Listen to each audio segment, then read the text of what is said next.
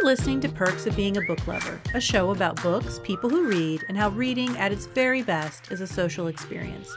Whether it be a book club, a poetry slam, or the production of a play, words are meant to be shared.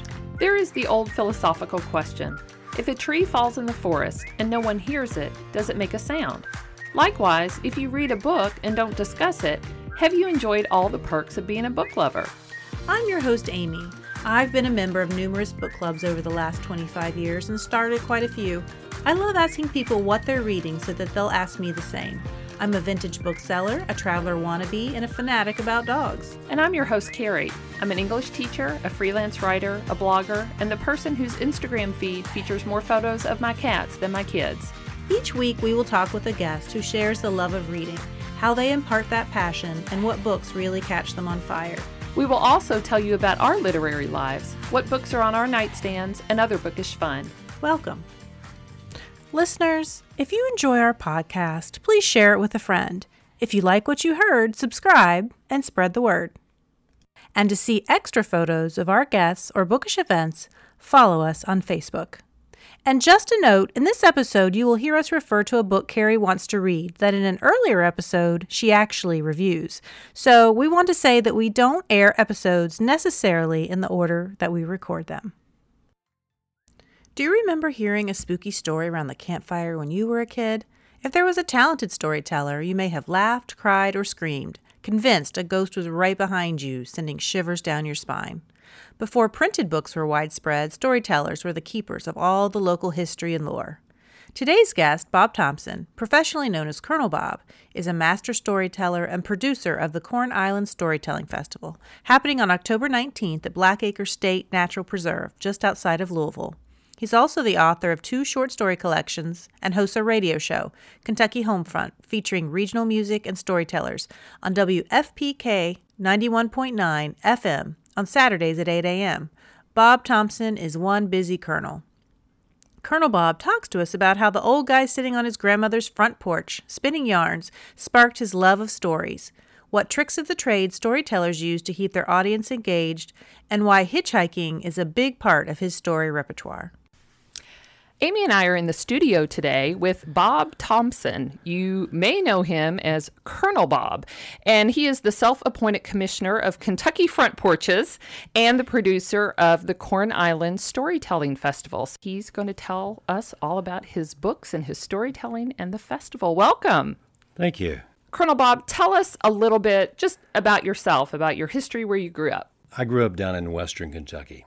It's the greatest confluence of rivers in the world. It's where the Ohio hits the Mississippi and Tennessee River and the Cumberland River all come in together. And I grew up in a rural farming area right outside of Paducah. And both sides of my brain have always worked. And it really surprised the heck out of me at some point when close to graduation, they informed me I was getting a physics scholarship to Murray State University. And it's like, okay, I'll study physics. Went off to Murray and studied physics for a couple of years and then decided I wanted to be an engineer. I transferred to University of Kentucky and spent 3 years there and got an engineering degree. And then after that, started working for the University of Kentucky. My first project was I was the engineer responsible for building the football stadium. Oh, wow. When I went off to college, I was just a country kid. And it was, with most people, I think as much a social education as it was an academic education. First semester, I pledged a military fraternity, Pershing rifles, and we marched around with chrome-plated 1903 Springfield rifles with bayonets and went to meets all over the country. And then I pledged a social fraternity. And then I transferred to the University of Kentucky. I got an apartment right across the street from what became the Counterculture Community Center. And immediately became a hippie. And that sort of stuck. And so I've sort of been that ever since. The storytelling, I'm sure, came from a lot of those experiences, but had you always had an interest in storytelling? I guess I did, but that was the beginnings of it because I grew up next door to my grandmother's country grocery store. And by the time I was a year and a half old, I didn't have any grandfathers left. The last one had died. The Ohio River had taken him. So My surrogate grandfathers were the old men that sat on the front porch of my grandmother's store in the summertime and around the pot-bellied stove in the wintertime. And they knew all my grandfathers, and they told me all the stories of, the depressions and going off to Detroit to work and then come back, and families and fishing and hunting adventures and their lives. It was just an education for me. And so I guess that and I was an only child. These were my best buddies growing up. And by the time I was 15 or 16, all my best buddies were gone. So it gave me a perspective about the other dimensions, about fragility of life and things like that, and the fact that you can learn something from almost anyone. That combined with the fact that both sides of my brain worked, so I could understand the engineering aspects of things and how things went together and overall concepts. And then I could translate that to non-technical people, to salespeople and to customers and things like that. So what I found was that bridging the gap between the worlds, the technical world and the non-technical world, was a saleable commodity. Not too many people had that. And so I made a whole career out of doing that, bridging the gaps between the worlds. When you were traveling, when you were young, did you write down the stories or did you just keep them all in your head? What I would do is there are times in everybody's life that you run into situations that you don't know why they are, but they're poignant to you. It's like, wow. Maybe I need to think about that or something, and you don't understand them generally when they happen, and usually you don't understand them until a lot of retrospect, and maybe even years later, and something else will happen. Well, I made a point of jotting those things down, just those little instances, even though I didn't understand them, but they were significant to me. And then later, something would happen, and it would put the whole thing in perspective for me, and then I would go back and write a story about it. Now, it may come from the fact that my mother was quite a journalist, a diarist. Her family moved from Paducah, Kentucky, downtown in Paducah, out to the country grocery store where my grandfather had contracted to run the grocery, to manage the grocery, on her 13th birthday, on the day that Hitler invaded France. And she started keeping a diary. And she kept a diary every day until she was in her late 80s when she started forgetting to write in the diary. So I have a list I know every baby toy I had. I know everything that I could possibly imagine, more than I want to know about my youth, growing up and everything. A lot of times I'll find something and I'll go mine her diaries and get the context around something. I'm interested in the concept of the front porch. I know one of your books has that in the title, and the radio show that you co-host has it in the title as well. And I think of the front porch as being something of a bygone era. Everybody's sitting on their front porch and talking. So I'm curious if you could expand on that a little. Yeah, everybody sits on the back porch now because the front porch is a little too public for most people. But the front porch of the grocery store was where I got most of my education because that was sort of the male's purview. At that point in the 50s, I guess, the female's role was in the home and the man's role was outside. And so my grandmother and my mother were a little bit different because they were, public figures. My grandmother owned the grocery store. My mother helped run it. But she stayed mainly inside because outside the men were freer to tell stories and to be a little cruder, I guess, and to be a little more free. They restrained themselves inside when around my grandmother, but they didn't hold back when I was out there. And it was right next to a highway or country road, and I watched all the traffic go by, and people would stop and buy gas and Cokes and groceries and stuff. So I became sort of a community child. I think people sat out on the front porch, even in urban environments. They sat out and watched the flow of the community.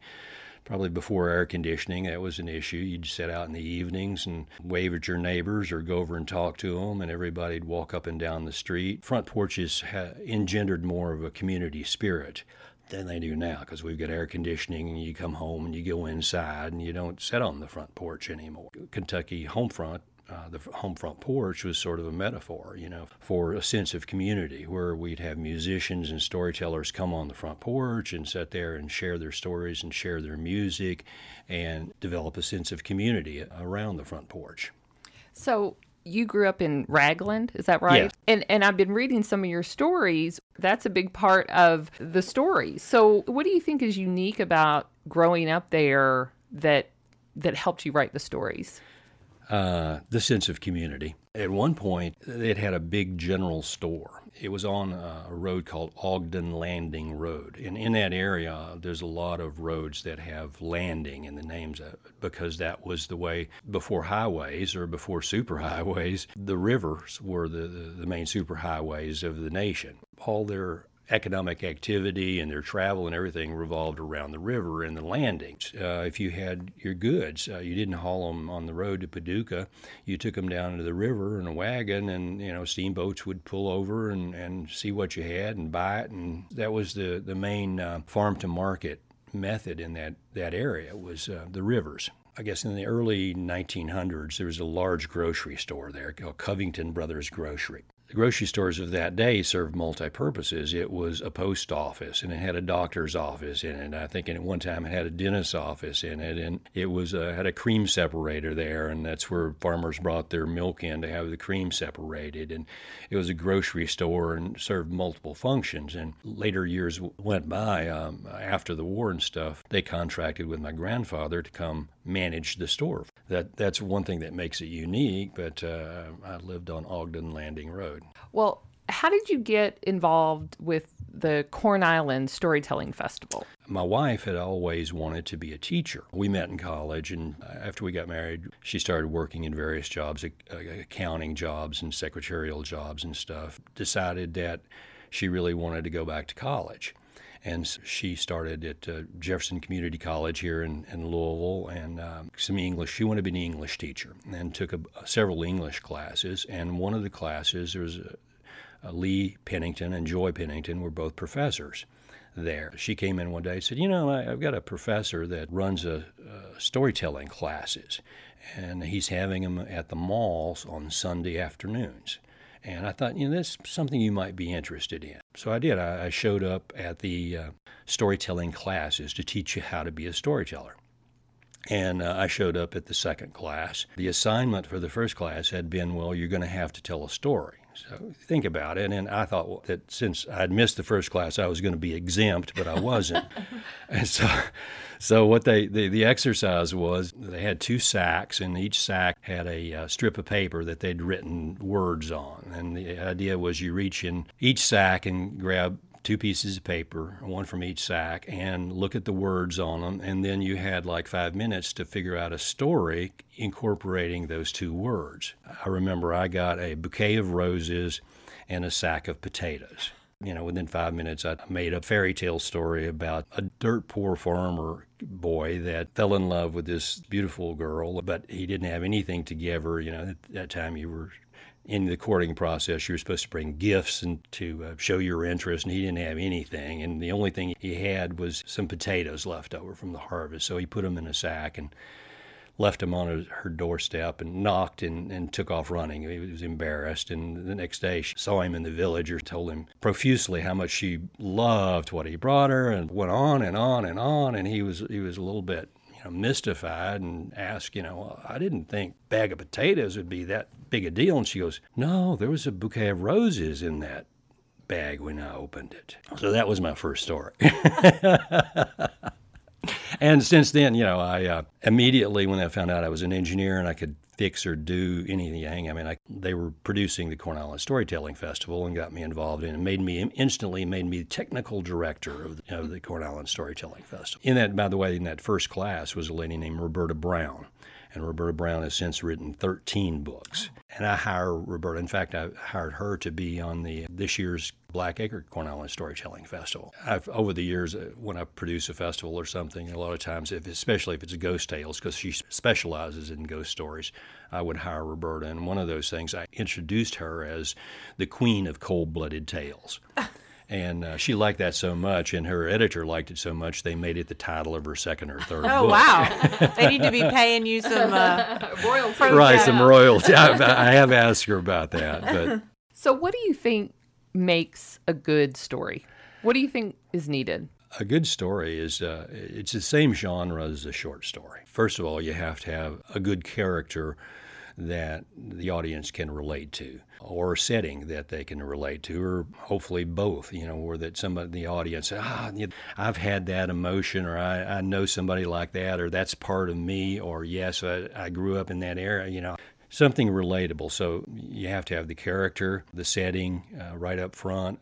Then you have to build the drama, introduce the conflict, and then build the drama around the conflict, and then resolve the conflict. Humor always helps to make it more palatable. The difference between the written story and an oral presentation is the fact that you have to do everything almost at once. In a verbal story, in the first sentence, you have to introduce the conflict, the character, the setting just right up front, so because you really don't have time. And most people's attention span is the length of a music video. You can at most stretch that out to maybe a 10-minute story. And that would translate to somewhere maybe 1,300 to 1,500 words, somewhere in that range. So you have to get everything set up right in the beginning of a story and then build the drama. Otherwise, it's a joke. A minute and a half story is a joke, really. The reason that you have to be so concise is because you can never afford to lose the interest, even for a few seconds, of the listener, which is different from a book, from reading. A short story, you can read something and you can sort of get lost or wander and then come back and reread the sentence and say, well, who was that? Where was this at? And go back and take your time. Well, in a story, if they miss something, main character or the conflict or something, they won't know how to react at the end of the story. It's gone. So you have to be very careful about making sure that your character is strong, your setting's strong, and they understand the conflict right up front. The rest of it is like a short story. So it seems like with a storytelling festival, though, that there would be almost a performance part of it. So could you talk about that a little bit? Yeah, the performance part is get the audience's attention. That's the first thing you have to do. So Mark Twain would walk out on stage and just stand there for about 30 or 45 seconds and not say anything, and just look at the audience. And they may be talking or something, and now you got some guy on stage standing there and not saying anything, and the audience would get quiet and focus their attention on you. So tricks of the trade of a storyteller, you need to get their attention. You can't always stand on stage silent for a minute or a minute and a half. So mostly humor is a really good thing. So say something when you get on stage, your first line, besides introducing the character and conflict, if you can get them to laugh, then that gets their attention. And then that after you got their attention at a high point, you've got to introduce details of the story that's going to bore them a little bit. Details that they need to know, but you can't make every line a punchline or a funny line. You have to interject details of the story so that they understand it, but you understand it that their interest level is sort of going down. And before it gets to a point where they tune you out and start looking around the tent or room or wherever you are, you have to do something else to get their attention back up. Another funny line or there are various theatrical things you can do. Movement is one of them. Your facial expressions or your hand expressions or moving across the stage can refocus their attention back on your story. It's a lot of theater involved in the presentation, not only just standing up there. That's the reason reading a story is totally different from standing in front of them and being animated. And eye contact, try to make sure that if the lights are not too bright, that you pick somebody out in the audience and go from one to the other, so that during your presentation, hopefully everybody in the whole audience thinks they were looking right at me. They were talking to me during that presentation, and that keeps their attention too.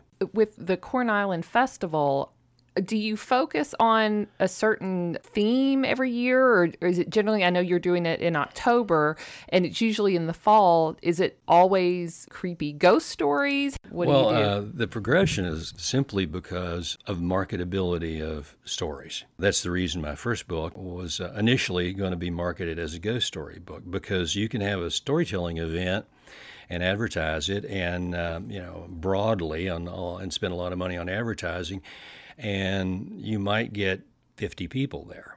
If you advertise it as ghost stories and have it at night, you'll have 200 people there. For some reason, people just want to hear ghost stories, especially in the fall around Halloween. My own theory of that is that There are very few people that have seen ghosts, but they want to listen to other people who they think have seen ghosts and had experiences with them. In case they ever do, they'll know how to react. The reason that we have a ghost story event is simply because it's the most popular form of short story. So do you have a favorite story that you like to tell audiences? Well, I do, but that's the problem with having so many stories. I mean, over the years, doing this radio show for 18 years, I have a repertoire of around 200, 250 stories. The earlier stories are longer, 10, I can even stretch them to 15 minutes, which really stretches your ability to hold an audience. And I guess the type of story you tell depends on the audience. And really, the bread and butter of a professional storyteller is schools. So if you're going to a school and you're telling stories to first or second graders, you'll pick one type of story. If you're telling to third or fourth or fifth graders, you're telling another type of story. If you're telling to high school kids, you're telling another. But to answer your question, I do have probably a favorites list of maybe 10 or 12 stories, and according to the time frame, too. If you're only given 5 minutes or 6 minutes, I've got those kind of stories. Or if you've got more time, I've got longer stories that are more fun and stuff. The radio show, I typically had about 4.5 minutes, which is the same as about a song. And that translates somewhere between 500 and 600 words. So what I would do is I would just write the story as it came to me. And generally that would be around 1,300 or 1,500 words. And then I would start condensing it down to get it down to 500 or 600 words. And at first I sort of grated at that idea of limiting me to 4.5 minutes, but actually what happened was that it made the story tighter. You know, it took out some details, but I was able to put some of them back in, and it just got it really down to the bare bones and the nuts and bolts. There was nothing that I could take out at that point, but it was a tight story. And then when I could expand it back out and take some of this other stuff and put it back, now it was put back on a much stronger framework than where I started out. So with the Corn Island Festival, what's going to be going on? How many storytellers do you have? What can people expect if they go? Well, the storytelling is on Saturday night. Blackacre is going to have events all day on Friday and have school kids come in. And they've got reenactors. Blackacre was part of one of the original 1700 Revolutionary War land grant farms, and it was several hundred acres. And now I think it's administered by a conservancy program, the state of Kentucky. They're going to have muskets and a cannon and reenactors and food booths and stuff set up on Friday. And my part of the event is I produce the Ghost Tales part that's going to be there on Saturday night. What they do is they have a large tent, probably capable of seating 300-400 people, on the backside of the old 1700s barn that was built. It's just an amazing old structure, and you walk through that and then go out on the other side, and there's the tent. And we'll have a stage. My headliner is a guy I've known for years and years, was at the Corn Island Storyteller Festival back in the 90s, I believe, Bobby Norfolk from St. Louis, and just an amazing storyteller. He's won Emmys, and he's really great. And Roberta Brown's going to be on the show. Roberta, first time back for her because about 2 or 3 years ago, she lost her voice and had to retire from telling stories. And within the last year, she's got it back. I'm going to tell some stories, probably do a 20-minute set. And then I've got Barb and Bob that are musicians. She wrote and conducted the Ghost Walks in LaGrange for a number of years. So those are the storytellers that we're going to have on the program. And farm wagon set up there and bales of hay in front of it for kids to sit on right in front of the stage. And then behind that, we've got seating. And then people bring blankets and things and put on the ground outside the tent and at the back of the tent. And we've structured it so that the first half of the program, before we do intermission, are ghost stories, but they're not really scary. You know, they're not blood-dripping, give kids nightmare stories. Barb and Bob are going to do some songs that'll go along with their stories. And then after intermission, we warn the audience, you know, I'm not saying that we'll give you nightmares, but there's going to be scary stories after that. And what time does it start? 7:30. And it runs about how long?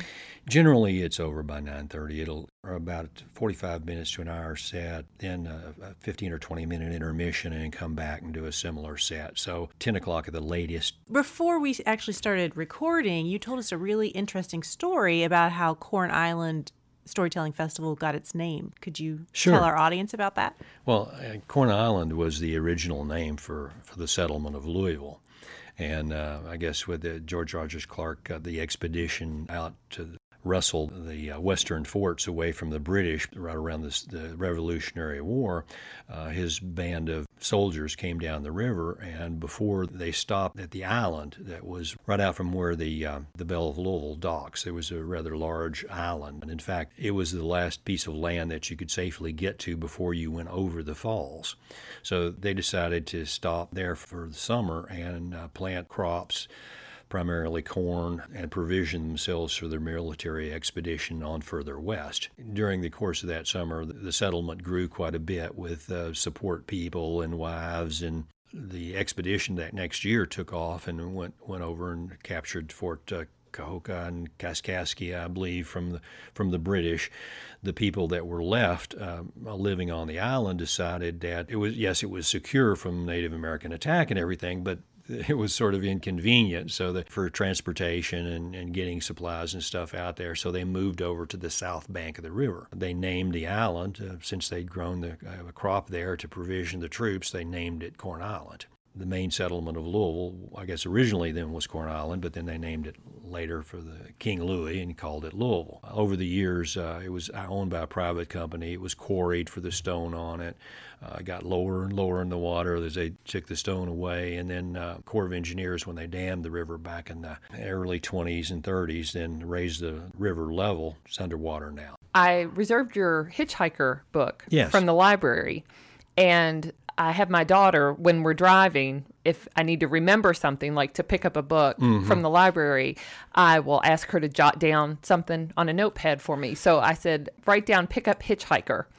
And she looked at me like I was nuts. And so I did pick up hitchhiker.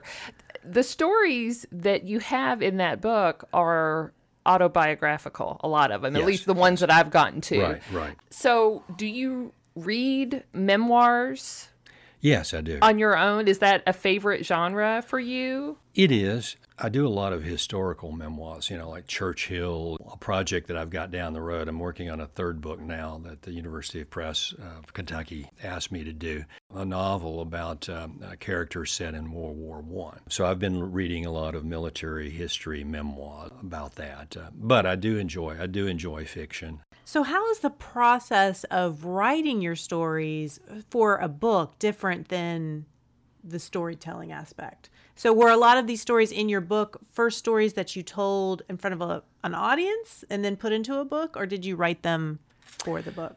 Some of them were, yes. Some of these stories in Hitchhiker go way back. Roberta Brown, there's one time I hired Roberta to do ghost stories out in a small town, and we were together, and we were sitting backstage talking, and she, by that time, a very successful author, and she'd written 10 or 11 books, and 30 years of her life, she was a teacher. She wagged her finger at me and said, "Bob Thompson, I've known you for years and years and years. You've got more stories than anybody. You ought to write a book." And I'm with the best publisher I ever had in my life, is the University Press of Kentucky. It's, instead of all the state universities having their own publishing companies, they all go together and fund one, and it's called University Press of Kentucky. I'm going to call them Monday morning and tell them about you, and you call them Tuesday, wagged her finger about me, and I said, yes, ma'am.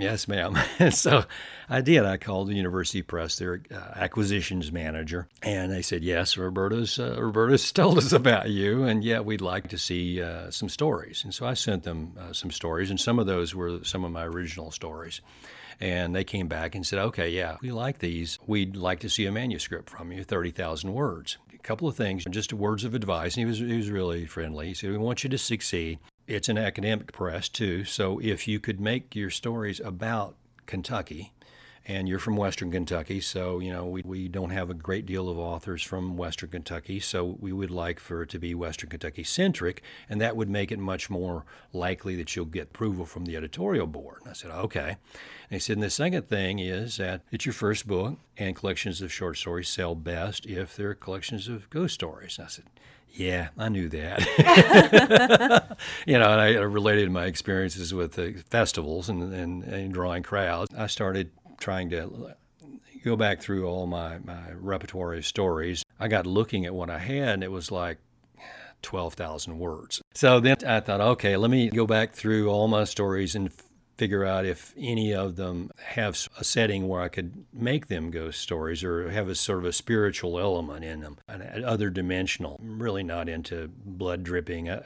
Stephen King is not one of my favorite authors. I've read The Stand, it sort of gives me the creeps, and so so I wasn't going to be, I wasn't going to be a Roberta Brown kind of writer, and I thought, okay, let me see what I can do, and I took several stories and changed them up a little bit and gave them that already had a little bit of a mystical element to them, and added to that and made them a little more mystical, and gave them 30,000 words. And one of the reviewers said, this is really good. I really like it, but it's too short. We would like you to add another 5,000 words to the book.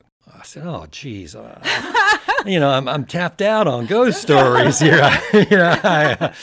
So I wrote a couple more stories, ghost stories, fresh. Let me go back and look at those notes, little things that from the past that were a little bit strange, and notes that I'd taken through the years. So I wrote a couple more stories and sent that off to them. One of them said, this is really good, but I think it would benefit from a introductory chapter.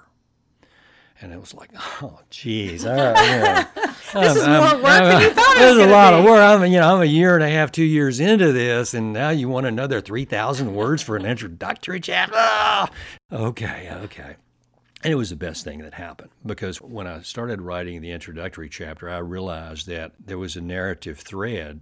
With just a little more effort, I could build a narrative thread into the whole book that sort of tied the whole thing together, transitioned from a collection of short stories to a fictional narrative. And it became almost like a story in itself. I set the thing up in the beginning and then sort of build the drama with each story. And then at the end, you give it a little twist and tie it all back together. And it was a fictional memoir at that point. Gave the work a whole lot more cohesion. We're going to call it Hitchhiker, which was, I think, about the fourth or fifth story in the book. I bought a Volkswagen van and took off across country, and it threw a rod through the block on the top of the Continental Divide, and I just kept going, hitchhike, and had a mystical experience, and they want to call it Hitchhiker. I said, okay. And then they said, stories from the Kentucky Homefront. And I said, well, you realize Kentucky Homefront's the name of my radio show. And they said, yeah, we know that. Okay, well, good. So actually, my name for the book was going to be Front Porch Stories. Because I got a picture of the old fellows sitting on the bench in my grandmother's country grocery store, and that was what I was going to have as the title. But, Hitchhiker, Stories from the Kentucky Homefront fit real well. I know you have another book coming out soon. Yes. How is it different? It's not ghost stories. I'd exhausted my supply. Well, what I did is I take the same approach to putting my stories together as I've taken in everything else in my life. I sort of have an engineering aspect to it. So I took all the stories that I had and I put them in a spreadsheet, and I put columns of who are the characters, what time frame is it, what's it about, family stories, is it a scary story, and then I worked it that way. Turns out it's the same chronological flow as the first book. It starts out in early life down in Raglan, and then progresses off to college, and then a working career, and then family, and then up to the present day. So I put it all together like that. Whatever age of the reader, they can find something in the book. I have lived sort of a colorful life. I've traveled a lot. Right out of college, I was influenced by Hemingway and Michener and Running of the Bulls. I guess those are my influences. And right out of college, my grandmother at the grocery store, when I graduated, she took the longest trip of her life. She came to the University of Kentucky and watched me graduate, get a mechanical engineering degree, and handed me an envelope. As it turns out, she had taken $20, a $20 bill every month, and put it in the envelope from the day I started college. And 5 years later, she gave me this envelope and had $1,200 in it. When I looked at it, I was like, wow, thank you, Granny. And she said, well, what are you going to do with it? And I thought a minute, and I said, I think I'm going to hitchhike across Europe. That was a surprise on her Yeah, part. it was not something that she had considered. It was more like, she thought, well, you're going to buy a car, or you're going to, and it's like, okay. And I did. I got a discount airline ticket and flew to Amsterdam and and took off hitchhiking and ran with the bulls and spent that summer in Europe. And I went down to Greece and Spain and France and Germany, all over Central Europe and as far east as close to Turkey, North Africa and Spain, and had college loans to pay off and came back and started to work. And I didn't get a chance to go back until in 1998, all my frequent flyer miles started taking the family to Europe. My wife and my son, and we've done it 13 times or so. I've traveled a lot. So you also have a radio show. Yes. So tell us what that's all about. Kentucky Homefront. John Gage started it as a way to promote the arts, specifically musicians. Back, in the 80s and 90s, he had a show for about 12 years or so, and then he took a break, started back up in 2001, and at that point decided he wanted a storyteller and had several storytellers on the show, and he and I struck up a really good relationship. I'd been on the show in the previous iteration of it, and I started writing dialogue for the show, which I wasn't really great at, but I said, how about if I just tell a story for each show? And we do a live show in front of a live audience the second Saturday of every month. We do a 1 hour show, and the 1 hour show consists of a local musical group doing a 25-minute set. Then I'll come on and do a 4.5-minute story.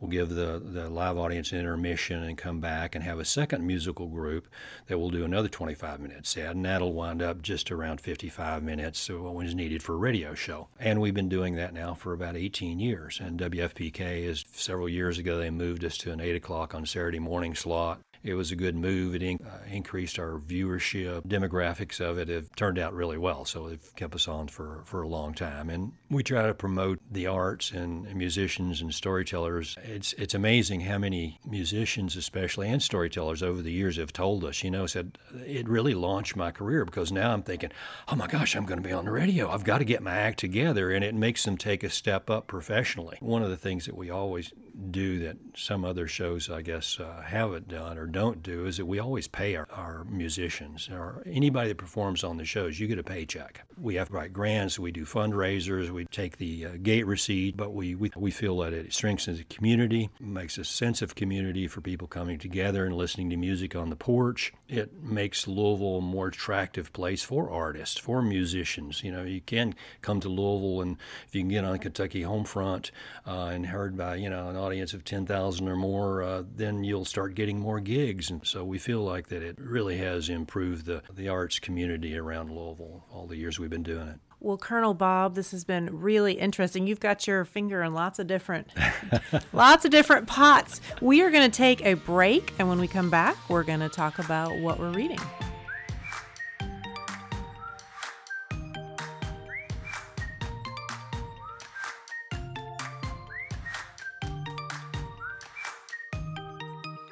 We're back, and Carrie and I are going to talk a little bit about what we've been reading. So, Carrie, what are you reading? I felt like there was going to be more to it than that, Amy. No. Okay.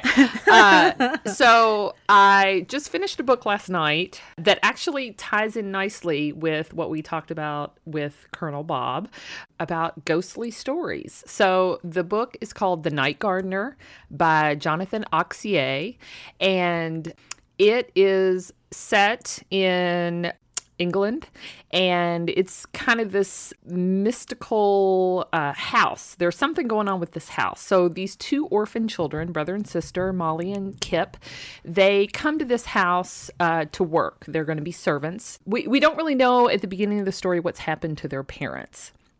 But they go to this house and they begin working for the Windsor family. And they notice that there's this gigantic tree that is right up next to the house and is actually growing inside the house. So you know very early on that this tree is an important part of the story and possibly a character in the story. So Molly and Kip start doing their work as servants, and at night they realize, Molly keeps finding leaves on the floor and footprints, like muddy footprints, and she can't understand where these are coming from.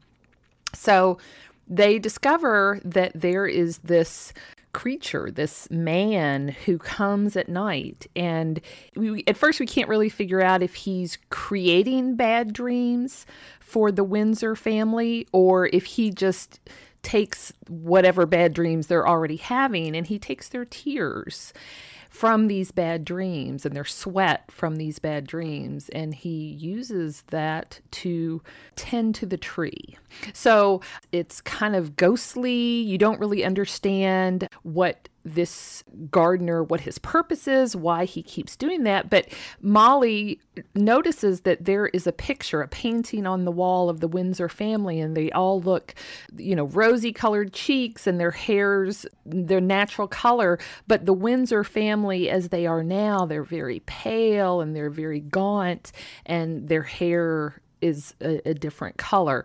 So I won't tell you too much more about what happens, but it is a really great story. I thoroughly enjoyed it. It's not like super scary. It's a book for kids. So it's geared for kids, and it's one that I've already told my... But middle grade, yes, right? Middle grade, yes. Although my youngest son is 9, almost 10, and I think he would be fine reading it. It reminds me a little bit, just with the tree part, of Harry Potter. There's the Whomping Woods, I think it's called. Right. But then also in Lord of the Rings, I can't remember what they're called now, but the Ents. The Ents. The Yep. trees that are asleep and then come awake. Yes. So that's what that it's reminds very me of a cool. little bit. And at the back of the book, there's an author's note, and he talks about how this story of the Night Gardener, he was basically working on this idea in this book for like 9 years.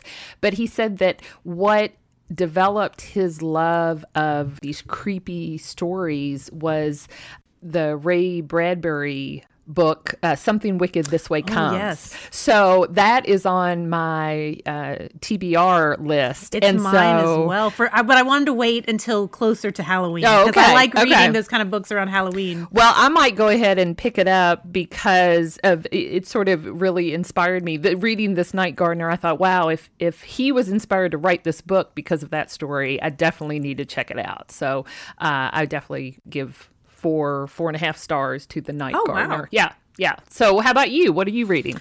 Well, our book club, our selection this month was... It was awesome. Yeah, it was Carrie's. It was Carrie's pick. But the book that we did this month was A Walk in the Woods by Bill Bryson. And this is not a new book by any means. It was written in 1998, which is 21 years, which I know because my son's birthday is in 1998. Wow. So it's been around quite a while, and I read it many years ago. I don't know that I read it when it first came out, but it's been probably 15 years ago that I read it. And I remember just really, really loving it. And so then when you picked it again, I'm not a big rereader, but I definitely thought I'm going to reread this one because I remember loving it so much. It's a travel memoir, and Bill Bryson is a writer. He's originally from Iowa. He lived in England for quite a while, came back to the United States to be a professor at Dartmouth for a while. And so this book happens while he's at Dartmouth. So he lives very close to the beginning of the Appalachian Trail and decides, hey, why not hike it? He used to like to take an occasional hike or walk when he was in England and thought, the Appalachian Trail is a very iconic American system. So he is nervous about going by himself. He's lucky enough, maybe lucky, I don't know, to get one of his friends from high school who he hadn't seen in many, many years to do it with him. What he doesn't know until his friend arrives is that his friend is out of shape, overweight, has to eat every hour, or he says that he has and it's fits. Stuff like Little Debbie's. Yes, nothing healthy. And so they are going to hike the Appalachian Trail. The other thing about this book is that it's super funny, or at least I think it's super funny. There were passages in it that are like laugh out loud. I was crying. Page 19. That's all I'll say. Page 19, my daughter, when I was reading it, she came into my room because she thought I was crying. And I was crying, but it was because I was laughing so hard. So if you read this book, page 19, that's my favorite. So what I remembered about reading this book when I read it many years ago was just how funny it was. What I did not remember is really it's almost like two books. There's the part of them hiking the Appalachian Trail, But also he digresses in many instances to tell you the history of the Appalachian Trail or to tell you about the flora and the fauna and different things. And that part is much more didactic. And I had forgotten about that part. And I enjoyed that part, but there were certainly times where I maybe skimmed it just a little. But in the discussion with our book club, it was really mixed reviews, which surprised me because I thought everyone was really going to love this book. A lot of people who loved it. There were quite a few people who were mixed about it. I think they enjoyed the travel memoir part. They didn't enjoy the more factual educational part of it and thought that was a little slow and boring. But then there were even a couple people who did not think it was funny at all, which surprised me. And also that they thought that the author, Bill Bryson, had sort of a pompous air to him. And I can see that. I can see why they say that. I didn't take it that way. I guess to me, he balanced out the areas where maybe he was a little full of himself with a lot of self-deprecating humor. And to me, when you kind of have both of them, it equals out. You love Bill Bryson. You love Bill Bryson. I admit, I really do. He's one of my favorite authors. I haven't read everything he's written, but I've probably read 75% of what he's written. And I guess I just like his type of humor. He's written many other travel memoirs. He's written one where he's in Australia. He's written one where he's hiked across Europe. And they all sort of have that same humor style. So I guess I would say if you read A Walk in the Woods and you didn't care for it, you probably are not going to like his other ones either. This book, though, did remind me of two other books that aren't funny, but if you like a book about hiking or traveling, there was a book several years ago by Cheryl Strayed called Wild, and this one is a much more serious book about hiking. It's a memoir as well, and she hikes the Pacific Crest Trail by herself as a woman. And she is more on a self-searching mission to try to figure out who she is and to work through some bad memories or bad situations that she had been in. And I highly recommend that one. The other one that it makes me think about is a book that I listened to on audio recently. It's a Stephen King book called The Girl Who Loved Tom Gordon. And it's not horror. It's a little creepy, but it's about a little girl who's hiking in the Maine woods with her mother and brother, and she gets separated from them. She's preteen, so I can't remember. I think she's 10 or 11. And so she is on her own in the woods and has to survive there for, I think it's close to 2 weeks. It's like 10 days to 2 weeks. And the creepy part of the book is that even though there aren't any probably real monsters in this book, she has to survive, and that's a scary thing, but also all the fears that she has in her head. I didn't appreciate it as much, I think, until I read A Walk in the Woods, and Bill Bryson expounds a lot about all the dangers of hiking the all Appalachian the things Trail. that can kill you. All the things that can kill you and hiking on the Appalachian Trail. And it made me think about this other book by Stephen King. So those are my other two book recommendations that are somewhat related to The Walk in the Woods, if that's something that you like. We're going to take a break, and then we're going to do Colonel Bob's Top 5.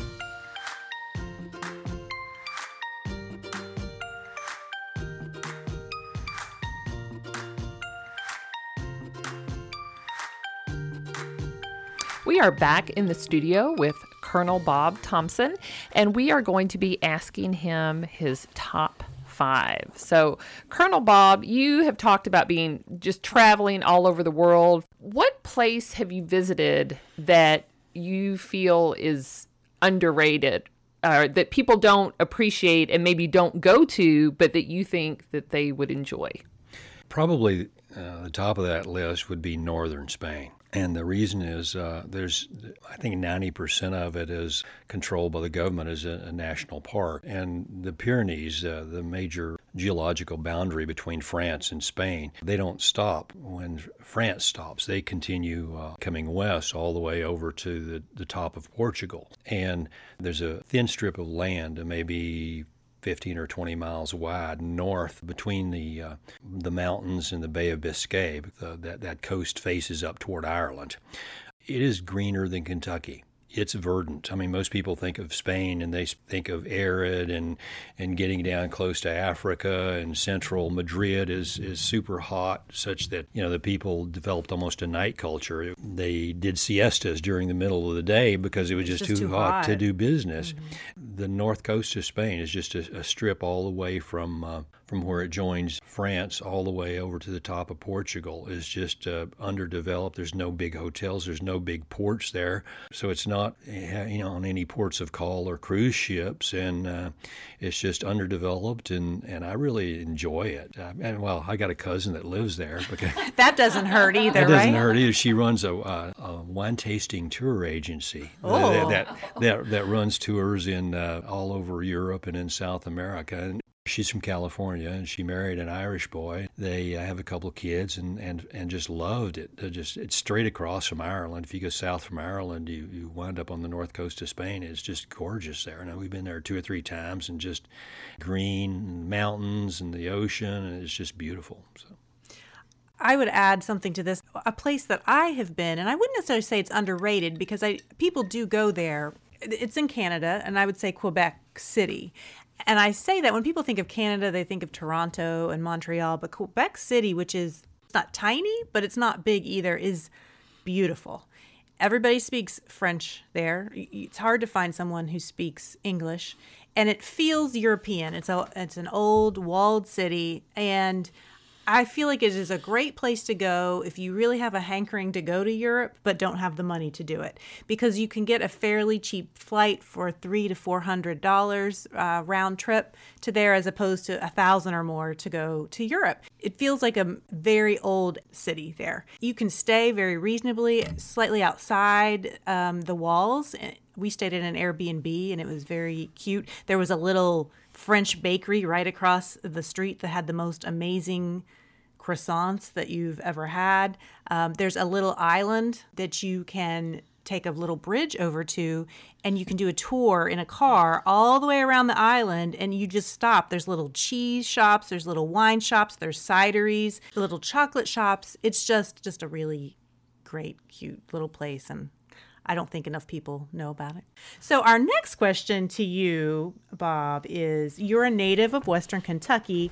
What's a top place that you would tell people that they should visit in that part of the state if they've never been there? Probably Paducah. And the area is a water wonderland. I mean, it's the Ohio River hits the Mississippi River. Tennessee and Cumberland River have been dammed and forming some of the largest artificial lakes in the world, Lake Cumberland and Lake Kentucky.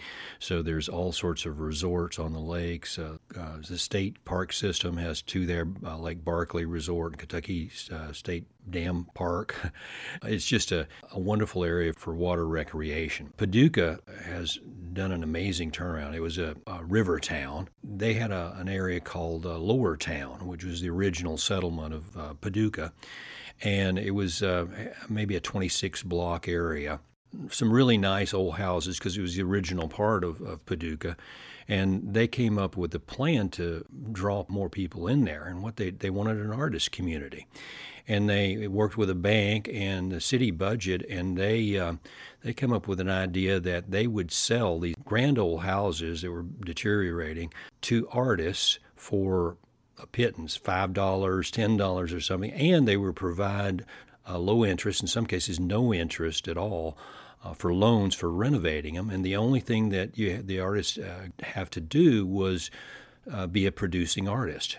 They didn't have to have a gallery, although many of them later did. But you got basically a free old house in a downtown Paducah, interest-free loans to fix it up. It's been wildly successful, used as a national model. They've got more than 70 producing artists that came in there over the years, and it's got galleries. It's right next to the Quilt Museum, which is internationally known. They've got quilting classes. The university is taking it up. It now has ceramics and art associate's degrees, and so Paducah is just a vibrant little town, especially an arts town now. I did not know that. That makes me want to take a little trip down to Paducah. I know. Our book club has started doing an annual retreat once a year, so we might need to add that to our list of places to go because that sounds wonderful. It's called the Lower Town Arts District in Paducah, and it's just wonderful. Now they've got a new performing arts center there right on the river, too, $7 million, and it's amazing.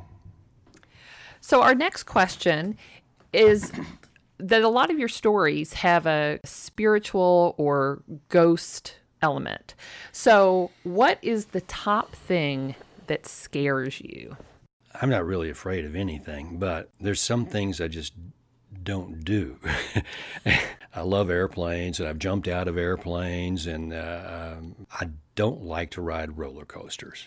Me either. And it's because I understand too much about them. I understand how they're made and I understand how they're maintained, and they're made for thrill seekers, and they're made usually one-off. In fact, that's a big marketing thing. You'll never find anything else like it in the world. And so to me, what I hear is, so you haven't had a long track history and you haven't worked the bugs out of this thing yet,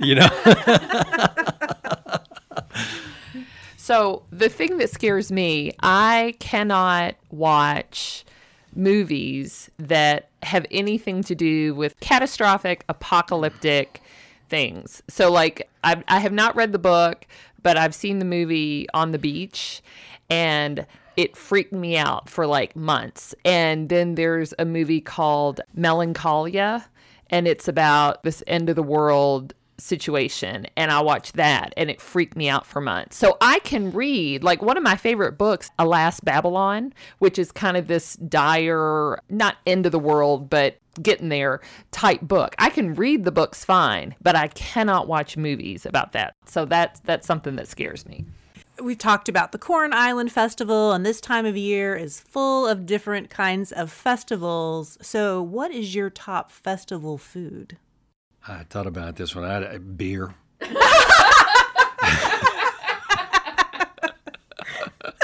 Maybe wine.